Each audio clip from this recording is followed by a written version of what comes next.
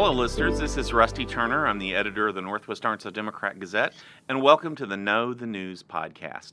Today, we're going to talk about a story we have coming up this week about police high-speed chases and the policies that police departments use to determine when is the appropriate time to chase after a fleeing suspect and when not. And we're also going to talk to a person who was injured when a fleeing vehicle from a police officer crashed into her vehicle. So we'll talk about the fallout from these high-speed chases when they don't go well. Also joining me today is Ron Wood. He's a reporter here for the Northwest Arkansas Democrat Gazette, and it's his story that we're talking about today that will come out on Sunday in the newspaper. Hi, Ron. Hello. Thanks for being here. Also with us is Kathy Staggs. She is works in the business office here at the Northwest Arkansas Democrat Gazette, but the reason she's in the news is that about 4 months ago, she was in a car that was hit by a suspect fleeing from police, and was severely injured, and she's going to relate a little bit of that story for us. Hi, Kathy. How are you? We're just fine today. Thank you. All right. So let's start with Ron, and tell us a little bit about your story that's coming out Sunday about high-speed chases. Well, we started working on this story largely because of Kathy's experience, and we learned that we didn't know as much about it as we had initially thought, particularly what happens to innocent bystanders. Collateral damage from those kinds of chases, and we also wanted to look at what various departments do and how they tell their officers to respond. And there are some differences, but for the most part, a lot of it is up to the officer to decide there in a split second whether it's worth chasing someone or not. And that's all I got. Okay. All right. Thanks, Ron. Now, Kathy, I know this was several months ago, but I would imagine the memories are still pretty vivid. So can you kind of tell us about your circumstance, what was going on that night in March when you encountered this fleeing suspect from a police officer? So we were en route back home from Tulsa, and we had gotten to Siloam Springs, and we were heading towards Springdale on 412, and all of a sudden the Siloam Springs Police Department come up behind us, and so we pulled over into the lane, to the far right lane in front of the Chevy dealership, to get out of their path. And so I turned around and looked behind me and to see if there was any more cops coming. And as soon as I flipped back around, we were hit head on by a person that was being chased by to my knowledge, the Arkansas State Police and the Washington County Police and Benton County, everybody under the sun. Mm-hmm. And so anyway, he ran smack into us head on while we were parked alongside the road. And the result of it was, and I was in the back seat, and I broke my leg in 3 places and had to stay in the hospital almost 2 weeks because I had surgery, and started out in a wheelchair and a walker, and now I'm on the crutches, but we're getting better. Yeah. And I was lucky because a lot of people, I think, in my instance, maybe do not have the best insurance and stuff like that. So I had good car insurance and I have good medical insurance. So for me, a lot of it, I didn't have to come out with a whole lot of money out of my own pocket, which was nice. But I feel bad for people that maybe do not have the circumstance that I have, or possibly even the job, because my job afforded me to be able to work from home. So I haven't really missed any time there from work, which was nice. So, but I do worry about people that are not as fortunate as I am myself, But then I also have to wonder, this whole accident started because of a police chase that stemmed from Town. Um, and a lot of it was just observing the guy, and he had went left to center according to the police report. So I really have to wonder, you went from Town clear to Siloam Springs, should you have stopped, you know Mm-hmm. and turned around, and or should you got a hold of the Siloam Springs Police Department before you did, to lay down the strips? Because when they passed us, that's what they were doing, was going to lay down strips so he wouldn't get into town. Unfortunately, it was just too late. Yeah. So What you're talking I about there think is I that. think what Kathy experienced there is what one of the keys to our story, is in that these police departments and cities have sovereign immunity, and they're only going to be liable up to what their insurance coverage is, and that's generally for most cities about $25,000, and that's not going to help a whole lot in your health care or replacing your car. Yeah, particularly if you don't have insurance on either one. So Yeah. yeah. And to my knowledge, everything I have been told is we have no recourse to go against anybody to help out with pain and suffering or anything. Because, of course, the individual that hit us, he didn't have insurance or anything like that. Mhm. And he's going to, well, according to the prosecuting attorney, spend some additional time in jail. But I've been told, and I may be wrong, Ron, I thought was going to check into it, if I had any recourse to go against any, Yeah. like the Taunton Police Department or something like that. Right. But And my I think Ron's story addresses that. Cities have what's called tort immunity in these situations. Is that right, Ron? That's correct. I've run into it quite a bit in federal court cases where a city is sued by someone and they have immunity, as long as it's not someone doing something really stupid. Yeah. Yeah. Well, and the immunity extends for in most cases, it protects a city or a government entity from the kind of lawsuit that someone in Kathy's position might bring. There are rare exceptions, and I know your story addresses one of those, Ron. Yeah, and I think that one was one where the actions of the state trooper involved in that one were just over the top. The agency itself had determined that his actions were improper. He had used a pit maneuver to try to stop a lady who was speeding and ended up flipping her car. Yeah. And as I recall, well, I won't give the whole story away, but as I recall, that the driver wasn't really fleeing. The driver just hadn't stopped. Was looking for a place to pull over at the time that the maneuver was done. Is that? Am I remembering that correctly? There were concrete barriers along the road, and she was apparently looking for a gap in the barrier so she could safely pull over. Yeah. And never got a chance. Yeah.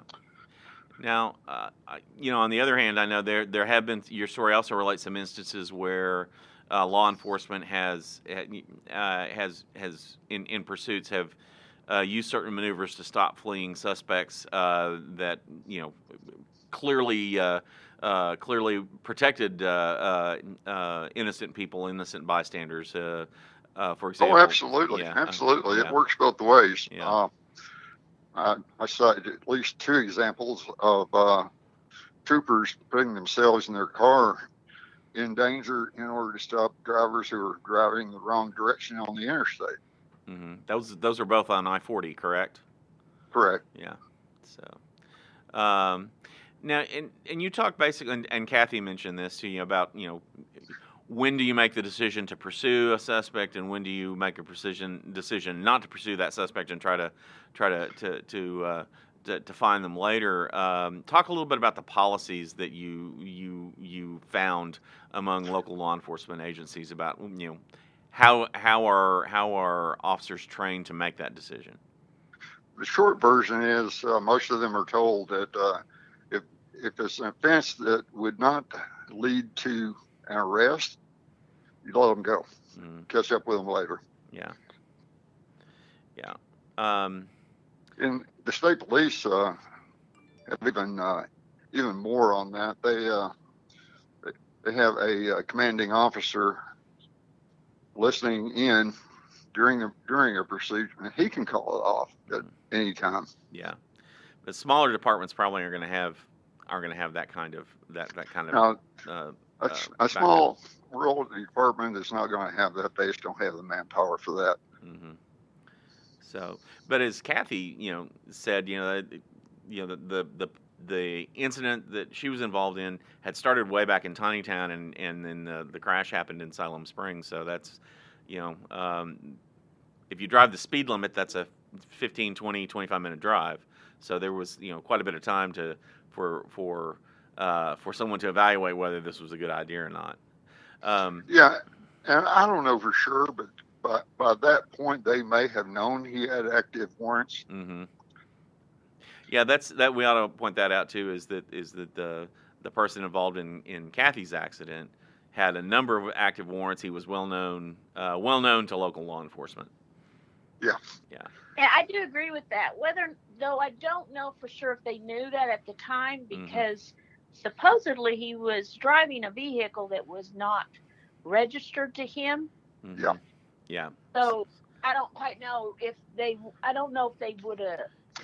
If they knew who it was at the time. The report does not make that clear. Right. Yeah. We just don't know. Yeah. So, well, it's one of those very difficult, life and death decisions that police officers are called upon to make periodically, and I'm not sure there's an easy answer, but there certainly is as Kathy can tell you, there certainly are some negative consequences if the chase gets out of hand the way this one did. Absolutely. Yeah. I mean, I would say the Siloam Springs Police Department was very nice in trying to take care of me and my husband and my brother-in-law. Now, I have no ill will towards the police departments by no way. Yeah.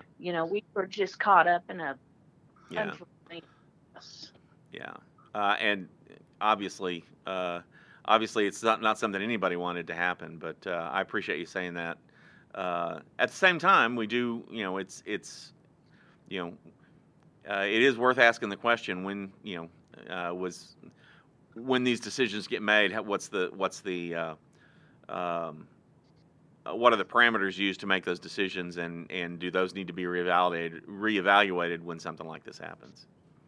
So, Kathy, you mentioned your husband and brother-in-law, was it, who was in the car with you at the time? Were they? Yeah. Were they injured as well in the accident?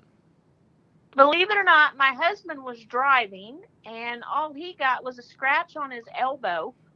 I how it happened, and my brother-in-law was in the front seat, and he had to spend a night in the hospital, also just to check out some stuff. He had some cracked ribs and some just oddball little stuff like that.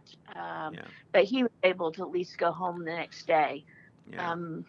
But yeah, it was me. Yeah.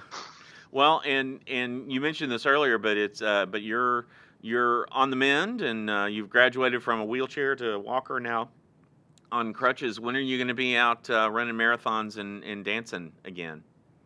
Well, I don't think I'm going to be out doing it. That at all, but it's been 4 months as of the 6th of July, and we're actually leaving on vacation next week. Just get out of town because I just felt like I've been so cooped between not being able to really go a whole lot of places. Yeah. So.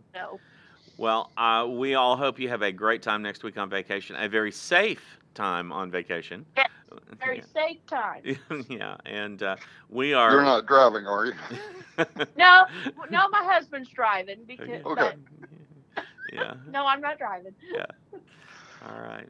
So, well, Kathy, we are so glad you're getting better. It sure was nice that you were able to work from home while you were recovering too, because I'm not sure what we could have done without you. What we would have done without you here at the newspaper. So. I appreciate that very much, Rusty. All right. So I want to thank my guests today for talking about this story about high-speed chases.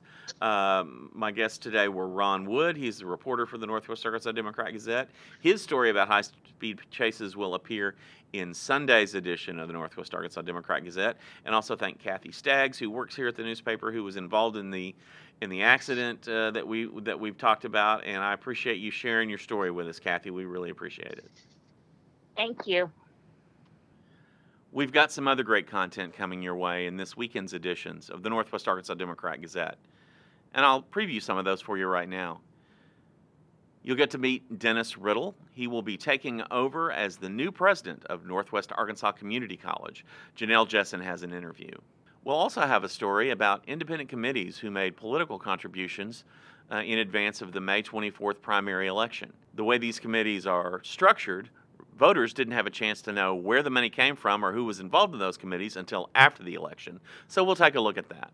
Bentonville schools are dealing with a problem with vandalism in the restrooms at Bentonville High School. Mike Jones will have the details. Lorinda Jinks will tell us about some neighborhoods in Springdale who've complained to the city council about cars traveling at excessive speeds in their neighborhoods. We'll tell you what the city is going to do about that. The Bentonville History Museum is in search of its first director. They're hiring now, and Mike Jones will have those details. Monica Brick will tell us what's going on at Parrot Island Water Park in Fort Smith. Thomas Ascente will also update us on the Marshalls Museum in Fort Smith. They're in search of a new director, and we'll find out how their fundraising's going. All of these stories and more will be in the weekend editions of the Northwest Arkansas Democrat-Gazette. If you're a subscriber, you've got access to it all through our website at nwaonline.com and through our smartphone and tablet apps. If you're not a subscriber, please consider signing up. All you have to do is go to our website and click on the subscribe button. You can also call us at 479-684-5509. Again, that number is 479-684-5509. By subscribing to the Northwest Arkansas Democrat-Gazette, you support local journalism. That means we'll be able to keep bringing you the stories that you need to know. Thanks for joining us today on the Know the News podcast. My name is Rusty Turner. We'll be back next Friday with a new edition. So long.